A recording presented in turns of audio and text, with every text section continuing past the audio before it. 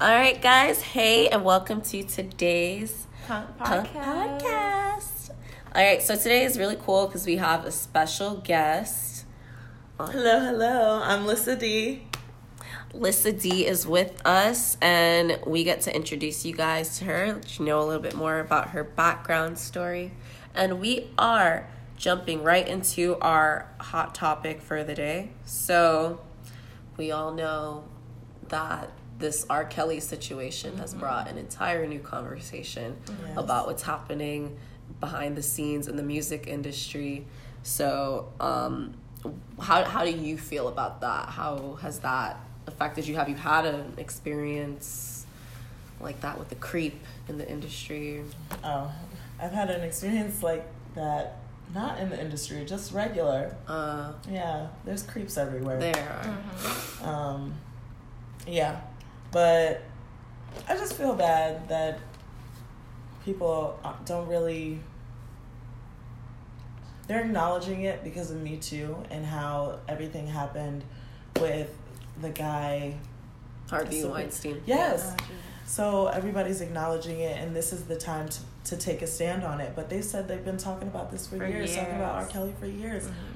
And now that I watched it and I was thinking about it, I wasn't paying no attention either. Right, it was just stepping in the name of love. Stepping in the name. I was playing that song on repeat. Right. Everybody was dancing. And just to find out that's when the court case was happening. Yes. I can't believe this. We really skated right over it as a society. I think that is so interesting. Right. And it was us. It's us being taken advantage of. Mm-hmm. It says a lot about the power of music, though, I will say. How people want to, believe in artists so much if they like the music. Mm-hmm. And he's found a way to kind of navigate through every audience, and I feel like he's manipulated our society in that manner, just with gospel music, it's powerful, but it's just pretty scary to see that a monster was hiding behind those lyrics. And, yeah. Even people still calling him a genius, it just kind of rubs me wrong, I won't lie. That's true. I mean, I liked his music, don't get me wrong, but, he's a musical genius, all of this stuff, I think I'm just even more concerned also, which I didn't mention, was the amount of help that he's getting to do all this stuff. Right. Your team is making this stuff happen for you. Mm-hmm. You can't do this by yourself. Mm-hmm. It's a whole lot of yes men. Right. And he has friends in the police department, and it's just part. It's a lot. It's a lot. When is it gonna stop? I don't know.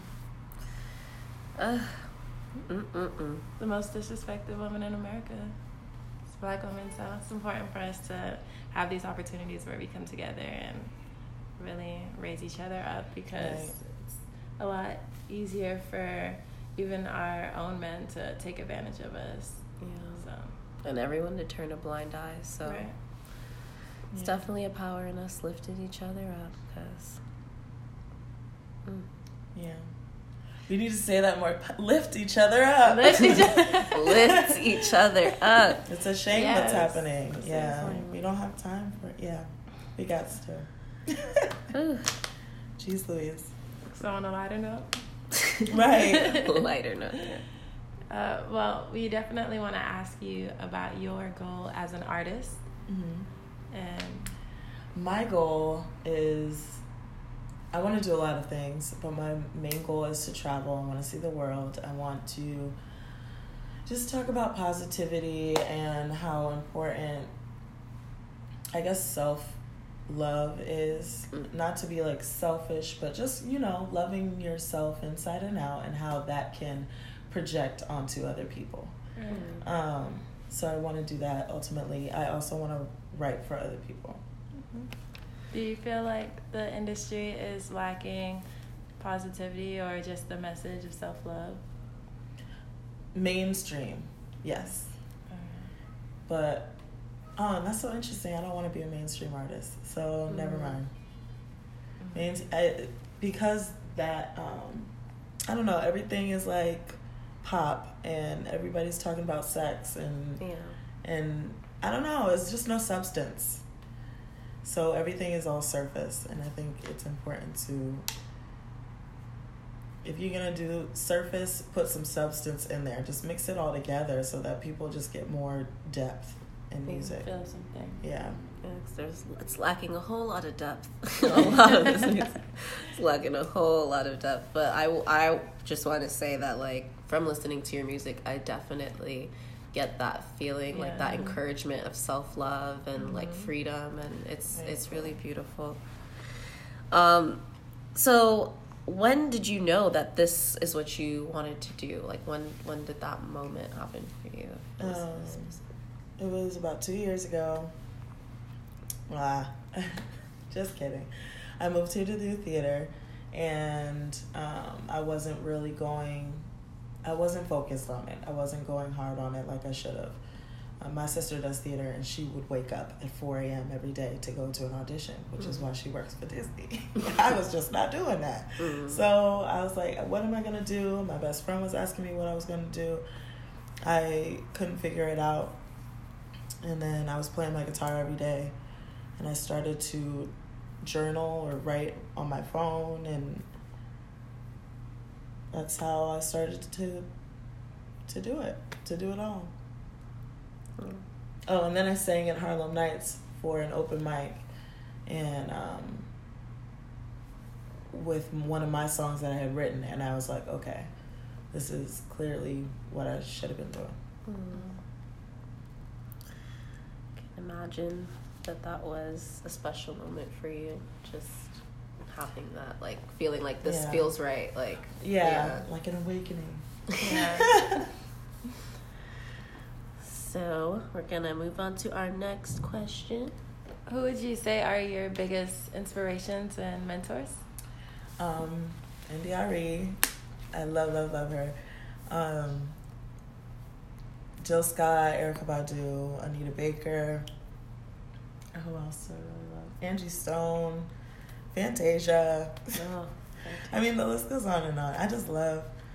Were you also voting every day for Fantasia?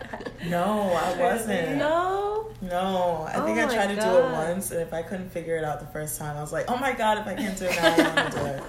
I was that person at home that was just voting all night, calling everybody on my house phone, like, make sure you vote tonight. Make sure you vote tonight. Wow. Yeah, it was a movement. Okay. Well, yeah, those are some amazing artists. Yes. Like, definitely. Let's see. So what would you say is, I mean, we kind of talked about that event, the Harlem Nights, but would you say there was like a major event that has happened in your career this far that, like, you're especially proud of?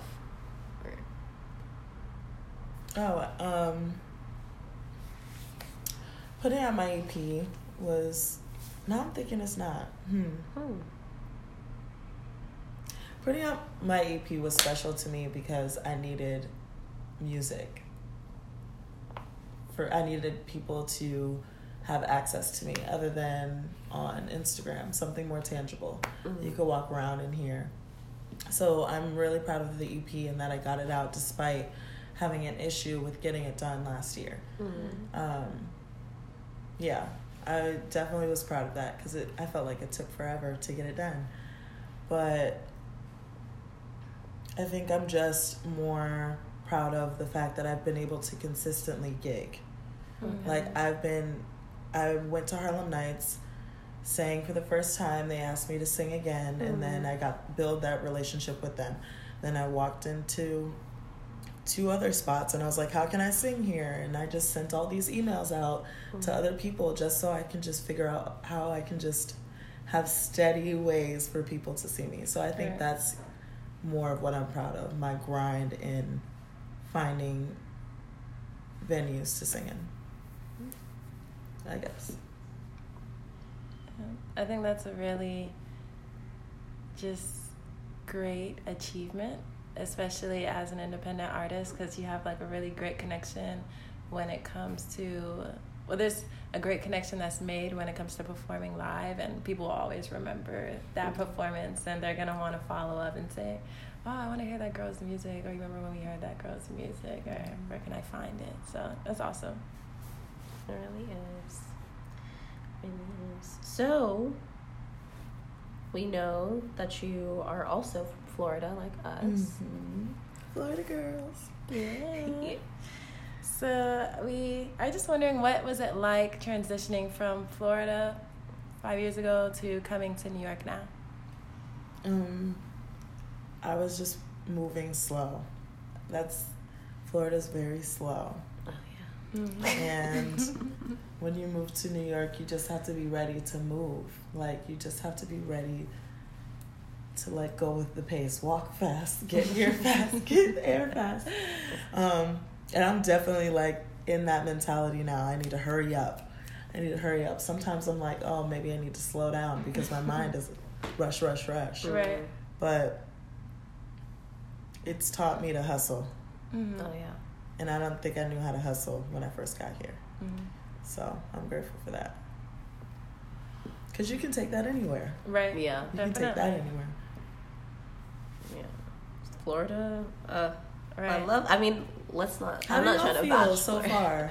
Don't bash Florida. I mean, I love we're Florida. from there. Yeah. Like, when I think of Florida, like, literally when I think of Florida, I imagine myself laying in grass or on the beach for hours. Me too. But I probably won't move back there though. Oh, yeah, no. nah. Yeah. But that's literally what I would do. Like, if I was in school, I'd go to the beach on my free days. If I was home and not in school, I'd just go to the beach on a daily basis Mm-hmm. and just chill. Yeah. Mm-hmm. I love being outside. Yeah, I love nature. Yeah. Like, we were so spoiled with that. Like, now, Just having not access to having nature. that opportunity. But also, just like, I remember if I had to drive somewhere in Florida and it was more than 15 minutes away, it felt like it was too far. Like, Right. I'm not even kidding. It did. Like, that literally was Sure. a thing. And here, I like regularly make over 40-minute commutes to go from A to B. So it's like, it's crazy how, like, even the way that I look at time has changed, and how, like, I want to use my time for, like, you know, on the train. What can I get done when I'm on the train? And while I'm, like, you know, walking here, what can I... So it's like, Yeah. it definitely is a different pace and a real transition. Right. It is. I definitely say with the hustle aspect, it's so big here. Like, I've always been the kind of girl that's like, how can I make money off of something? Like, even when I was young, I had a lemonade stand and, like, selling candy in class and little things like that. But it's just like New York, it just showed me that anything can change at any second. And that factor, so like, it scared the shit out of me at first. But then it's like, after that, I kind of just adjusted, and I was less about so much worry and more so just about solutions and what can I do. And Yes. yeah, so That's I it. love that aspect, and you really can't take it anywhere. Mm-hmm. New York. I'm grateful for it. Same. I won't be here forever though. No. Oh, no. Yeah. I don't know where I would be next. It's just like a journey. Yeah, it is right. It is a journey. Which is great. This moves perfect to our next question. Because we wanted to ask you, what does the title Journey mean to you? I didn't choose. Honestly, I think it was a journey of me finding myself as a singer-songwriter in general. Like, Chains of Conformity, I had to hate this job in order to write that song. Which is also how I realized even further that this is just what I needed to do. Or like going through the motions with different people I was dating, or about my future. Like, I didn't realize, I knew I wasn't going to be here forever, but I didn't know there was like a time limit. Like, I don't even know if I'm going to be here past 30. I don't know. We'll see. But I think because there's so many options in this city as far as, I guess, the relationship aspect of it, I don't like that. Same. It's hard for me to, because of the way I feel emotionally, it's hard for me to, I kind of take people at face value. If you tell me, because I'm honest.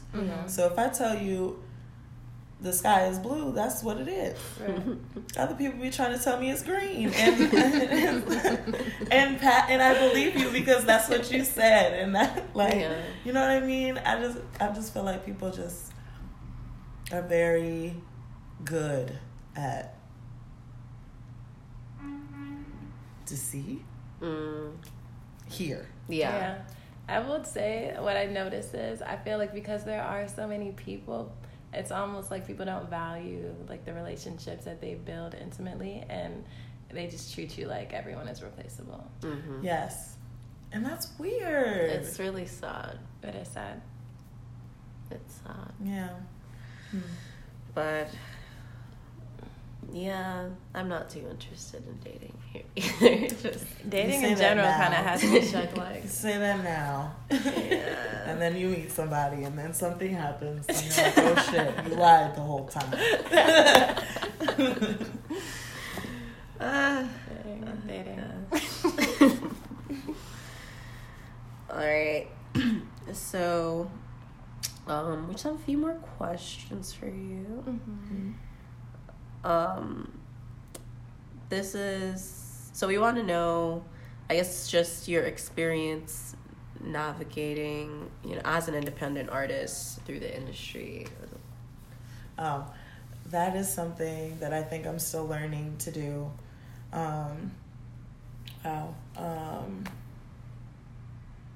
I've just been honestly taking information from videos I've been seeing of people just posting all the time on Instagram, posting all the time on YouTube, making sure that you're trying to build your following slowly but surely. I try and post as often as I can, but my day job does not allow it. Mm-hmm. So it's kind of like I just need to gain more exposure. And also I'm really trying to learn the business side more, which is I don't think I know at all. I probably do know a little bit, but I don't think I know enough. So I'm going to get a job at a label probably, hopefully, fingers crossed, so that I can just learn the ins and outs as quickly as possible and take what I need to know and apply it to my life, apply it to my business. I feel that. And I think that's a great way to go about it because,